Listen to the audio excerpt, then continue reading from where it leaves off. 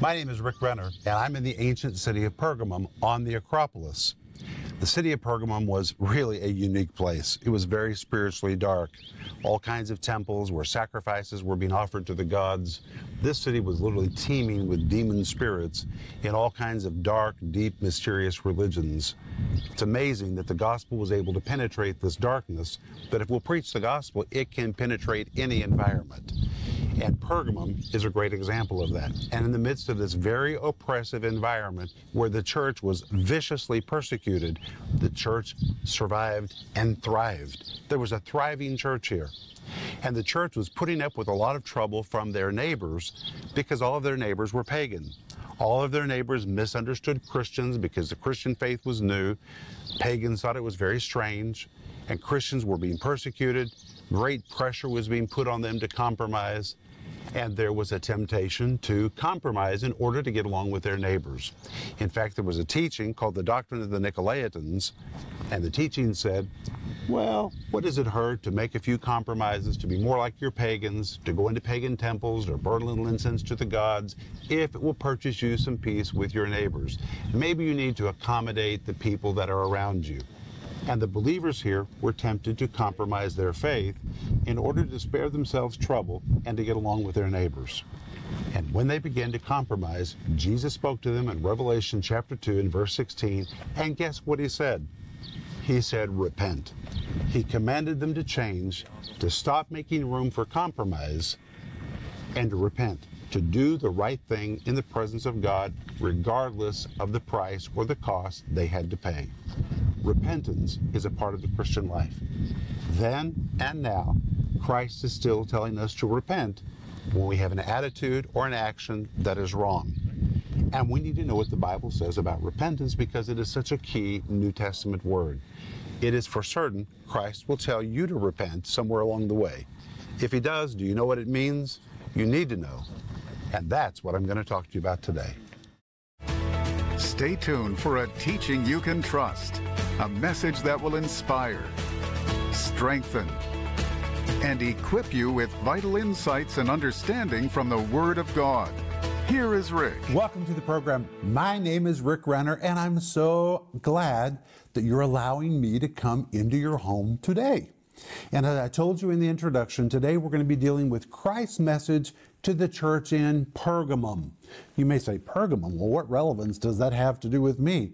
Well, it's in the Bible. It's in Revelation chapter 2, and I think when you hear what you're going to hear today, you're going to be amazed at how relevant it is for you.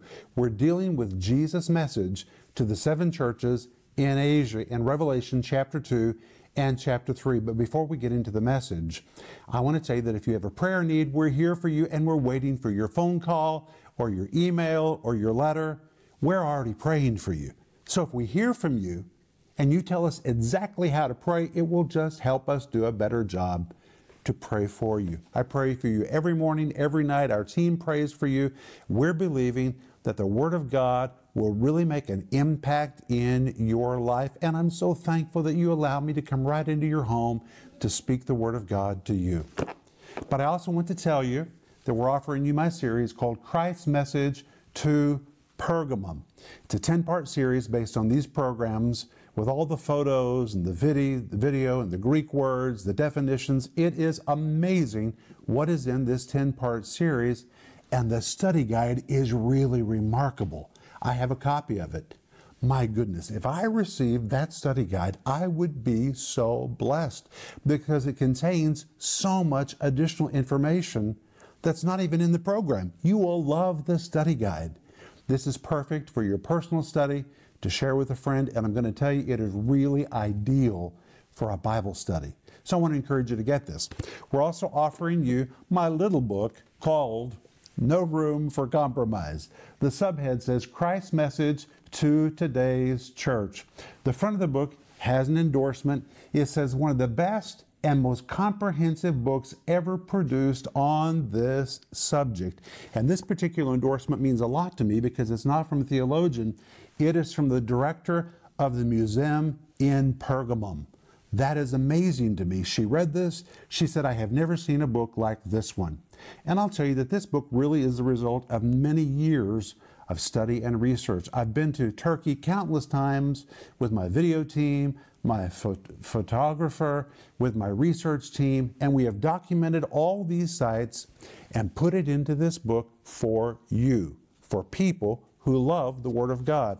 And every page is full color. Look at this. It is just magnificent, and I know that you'll love it.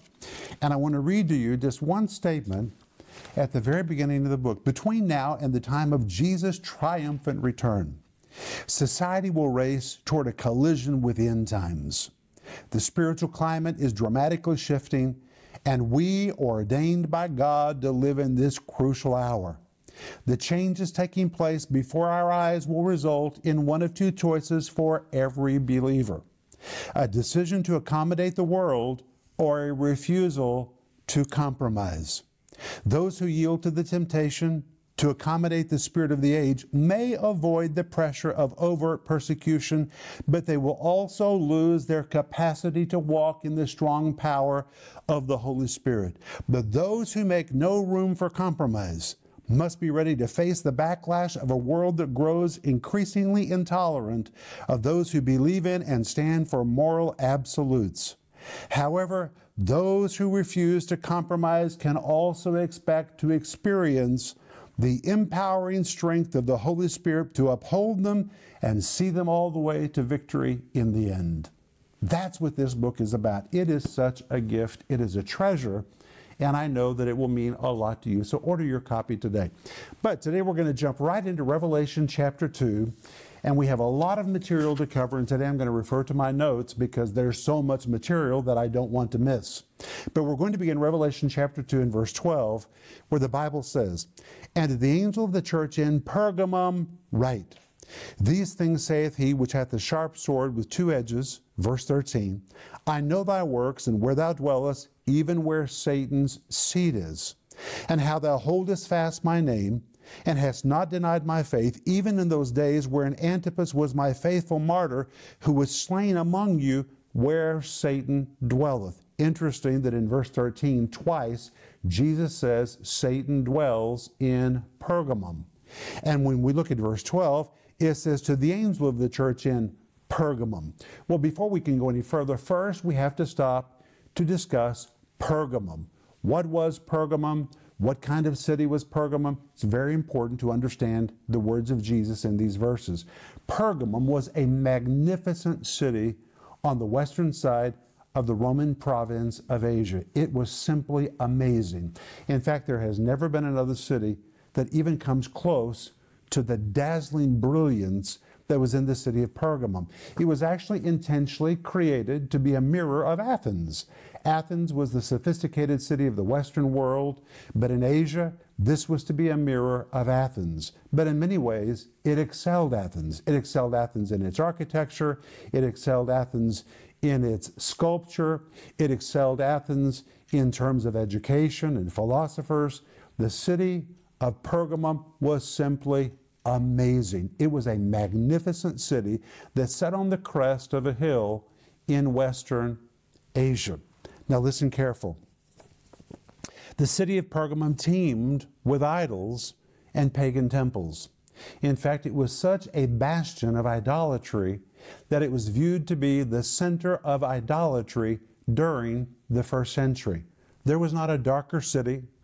There was not a city more engrossed in idolatry in the entire Roman Empire than the city of Pergamum. That's quite a statement when you consider how dark was the Roman Empire. But there was not a city darker than Pergamum. There was not another city devoted to paganism and idolatry as much as the city of Pergamum. In fact, much, much later, nearly 300 years later, after the gospel was written, there was a Roman emperor who was raised as a Christian, but he defected from the faith and decided that he would become a pagan, a fully devout pagan. Where do you think he went to study idolatry and paganism? He packed up his bags and he moved to Pergamum, because Pergamum, even 300 years after the writing of the New Testament, was still totally engrossed in occult rituals and idolatry. It was simply a very dark spiritual place. That is the city of Pergamum. It had magnificent temples. But the darkest religious site in the whole city of Pergamum was the great altar of Zeus. The great altar of Zeus was so great that it was listed as one of the 7 wonders of the ancient world. It was gilded in gold, it was covered with magnificent frescoes, and today you can still visit the altar of Zeus. It's not in Turkey or it's not in Western Asia, but today it is in the Pergamum Museum in the city of Berlin. And it is breathtaking. When you see this amazing monumental sculpture and think that it was created probably nearly 3,000 years ago, it just nearly takes your breath. But it was the altar to Zeus. And from this altar, and from all the other temples and the altars in the city of Pergamum, the smoke billowed into the sky 24 hours a day, until the smoke of sacrifices literally hung and hovered over the Acropolis of Pergamum. And when visitors would approach the city from the valley below, they could see the smoke billowing out into the air from the top of the Acropolis. If the sun was shining, they could see the great altar of Zeus as it shined and dazzled, the gold that it was gilded with in the light of the sun. It was simply a spectacular, dazzling sight. And though it was beautiful outwardly, spiritually, it was one of the darkest places in the entire Roman Empire. And in the midst of all that darkness, the Church of Jesus Christ was born. The Bible tells us where sin abounds, grace much more abounds. God loves to show up where there's darkness. Where sin abounds, God loves to pour out His grace. And that's what God did in the city of Pergamum when the church was birthed in the midst of all that spiritual darkness. Something else very important is that the city of Pergamum was the headquarters for the proconsul of Rome. You say, well, what is a proconsul? Well, that's the old word for a governor. The proconsul was the highest authority in the entire Roman province of Asia. He had the final say-so in law. He was a judge. He was a governor. He was an executor. He was everything. And in the city of Pergamum, he sat on a throne and he held a sword in his hand. And he had what was called the right of the sword. He had the right to say who lived and who died. If he dropped the sword, it meant someone would die. If he held the sword, it meant they would live. But the proconsul sat on his throne in the city of Pergamum and determined who would live, who would be executed. And his power was so weighty that you could say his shadow, and the shadow of Pergamum, didn't just cover Pergamum itself, but it covered the entire region of Asia, because whatever he ruled is what would happen all over the Roman province of Asia. And the believers in Pergamum were living under the shadow of that sword. He was against them. He was against them because of their Christian faith and because they wouldn't worship the emperor. And Christians were constantly in jeopardy in Pergamum because of the Roman proconsul who held his sword.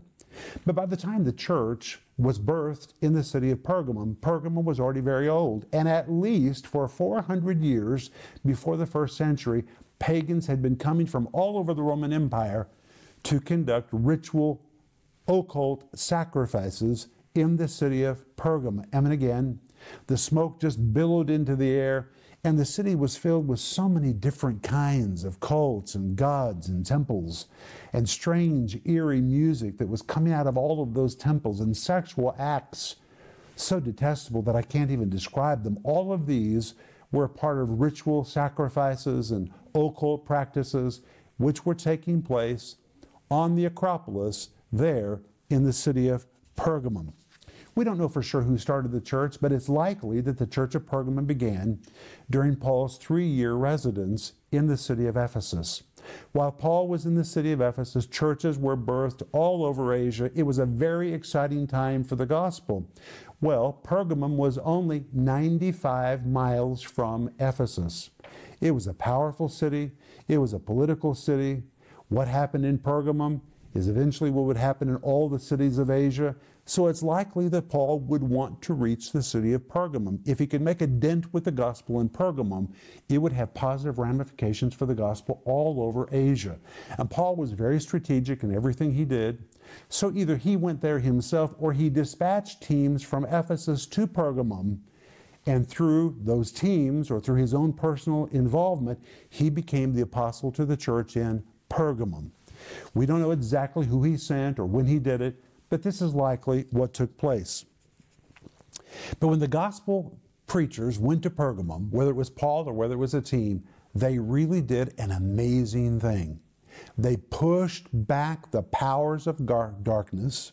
They bravely went where no one had ever gone, and the gospel began to penetrate the spiritual environment in the city of Pergamum. It makes me think of John chapter 1, verse 1, which says, "And the light shined in darkness, and the darkness comprehended it not." That's what the King James says. But listen to this.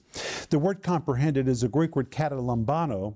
The word katalambano is a Greek word which means to seize, grab hold of, to pull down, to tackle, to conquer, to master, or to hold under one's power. When you put all that together, let me give you an RIV translation of John chapter 1, verse 5. Darkness does not have the ability to suppress or to hold the light under its domain. Darkness simply does not have the power to tackle the gospel light. It doesn't have that power. It cannot master the light of the gospel. Darkness may seem to be powerful, but darkness always crumbles, it always fades when the gospel light begins to be preached. From the very beginning of the church, darkness tried to suppress the light, but it couldn't do it. The enemy's efforts were unsuccessful because the light of God always prevails even in the bleakest, darkest circumstances, and that is true in your life as well. The gospel will prevail regardless of what situation you are in right now. And John 1:5 triumphantly declares that darkness is ultimately incapable of suppressing the light or holding it under its domain. Darkness always gives way, and light always breaks through with all of its glorious brilliance. But again, it's likely that the Apostle Paul went there or sent a team, and through his influence personally or the influence of his team, the church was birthed in the city of Pergamum. And right in the midst of all of that teeming darkness, God's people begin to grow, people begin to be evangelized, and the light of the gospel begin to blaze in the city. Wow, this is just amazing to me, just amazing. But the devil didn't just sit by and let them do it. Savage persecution eventually came to the church. And the Christians who lived in Pergamum had to learn how to deal with real spiritual warfare, beyond anything that you and I have ever thought of. Real spiritual warfare. They had to deal with an environment where Satan thrived, where they continually dealt with bullying, persecution, prejudice, imprisonment, and many of them were even killed for their faith. They were really up against it, but they didn't surrender. They kept shining the light. And when we come to Revelation 2:12, it says, "To the angel of the church in Pergamum." This word angel is the same word we saw when Jesus addressed the church in Ephesus and the church in Smyrna. It is the Greek word angelos. This word angel does not describe a heavenly angel with wings or a heavenly angel that flies, but it describes a human messenger. The Greek word angelos describes a human messenger or one sent on a special mission. One dispatched to perform a specific assignment, a delegate or a dignitary. It describes the role of a pastor, a messenger of God.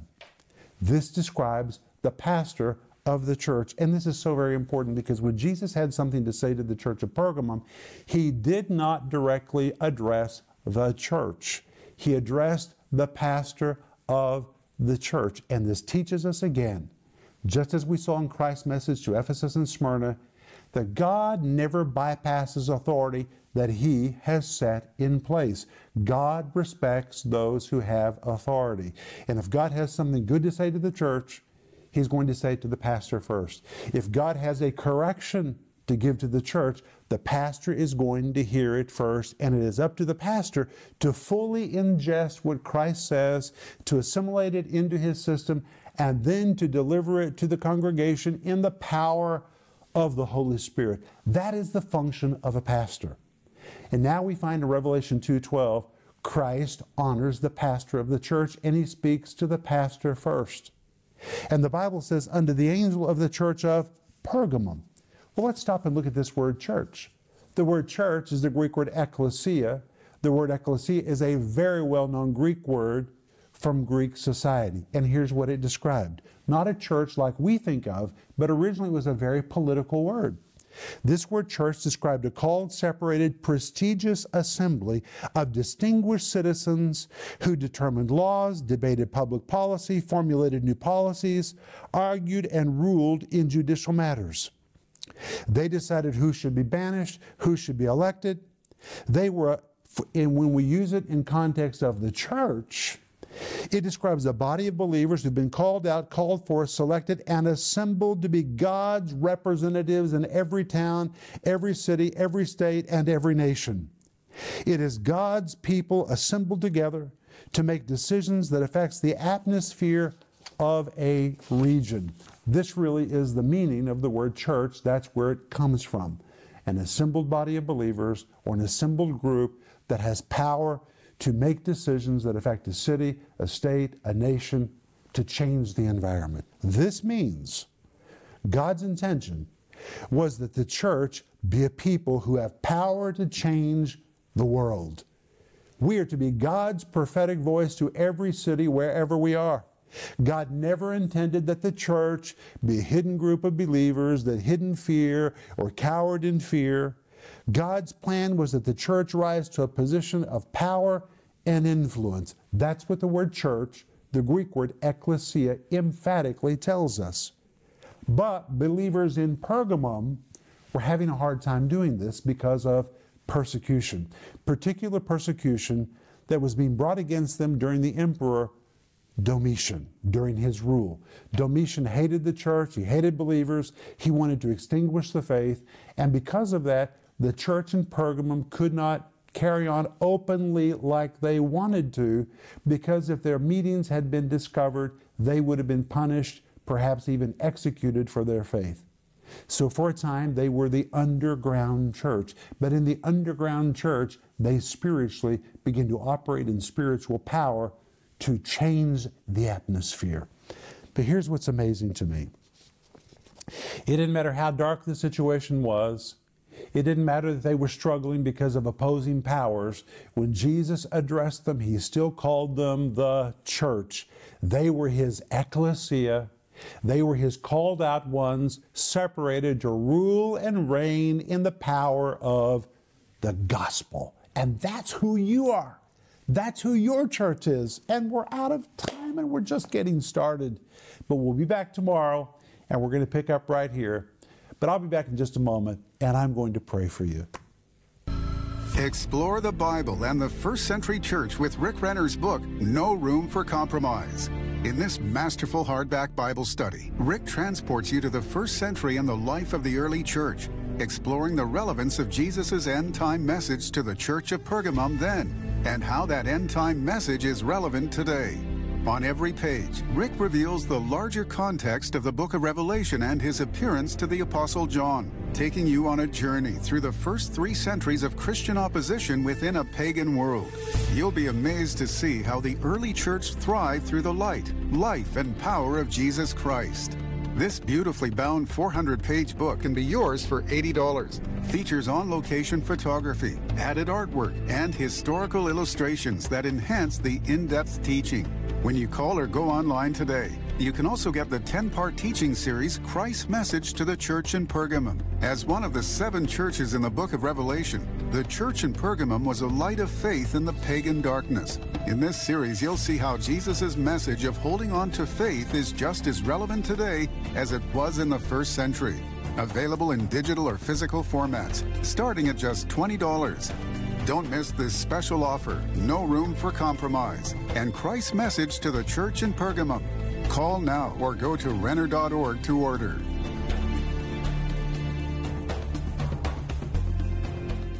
My name is Joel Renner, coming to you from our Moscow TV studio. And I wanted to say thank you to all of our ministry supporters. Because of your support, that we can do our work. reaching out to the forgotten people.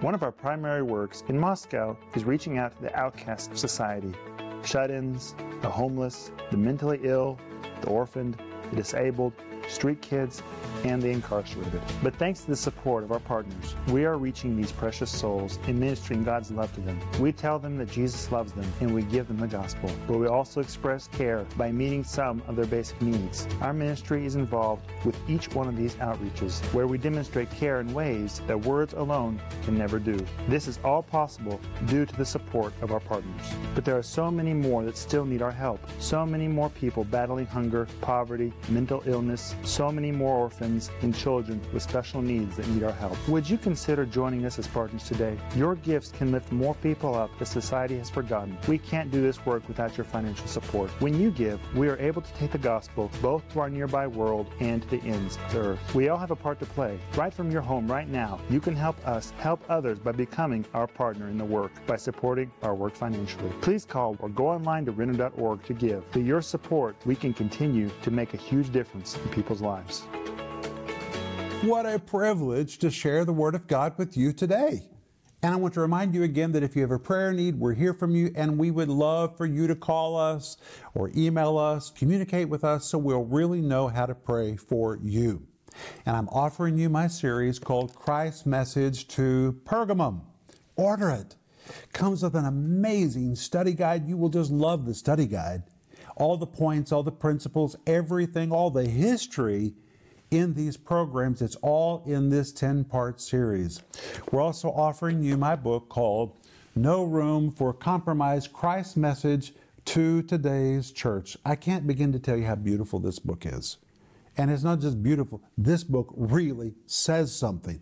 In fact, I don't know a person that's obtained this book that has not been pleased, even thrilled. And because of its size, a lot of people use it as a coffee table book, and people just flip through the pages and enjoy it. It just will enrich your life. It will take you to somewhere new in your understanding of the New Testament times and your understanding of Scripture. It is really a treasury that you are going to enjoy. But I want to pray for you. Father, I thank you in the marvelous name of Jesus that today we had this time together. I thank you, Lord, that you've called us to be your ecclesia. You've called us to be your called out ones, separated, anointed to rule and reign, to exercise spiritual authority, to change our situations, to change even the bleakest situation. And Father, we thank you that the gospel is a gospel that cannot be suppressed. Its light cannot be put down because it is the supernatural gospel of Jesus Christ. Let it work in us. In Jesus' name, amen. Wow, thank you for being with me today. Remember Ecclesiastes 8:4, it says, where the word of a king is, there's power. Let God's word release its power in you today, and I'll see you in the next program. Thank you for joining Rick Renner today. For more information about Renner Ministries and product resources, visit Renner.org and connect with us on Facebook, Twitter, and Instagram.